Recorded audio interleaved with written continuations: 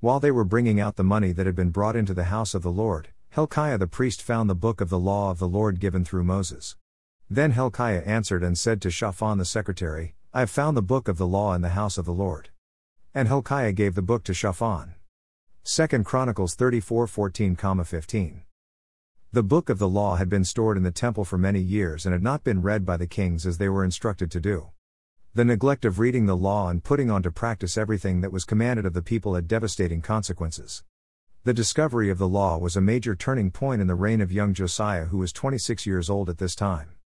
The law was read to him and it convicted his heart when he understood what had not been done by previous kings and what needed to be done to walk in obedience to the law.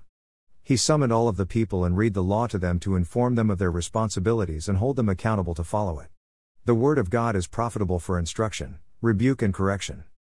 It serves as the final authority of the believer for doctrine and practice. It must be read, interpreted correctly and applied to the life of every believer.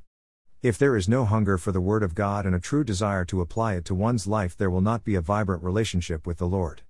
One's love for God can be measured by one's love for the Word of God. The Bible is readily available to millions of people today and it is being translated into the language of people that do not have it in their own language. Sadly, many people have Bibles in their homes, but it is not being read and it is hidden from them, just as the book of the law was hidden in the temple. Transformation of individuals and nations will only happen when it is read and applied through obedience to God's instructions.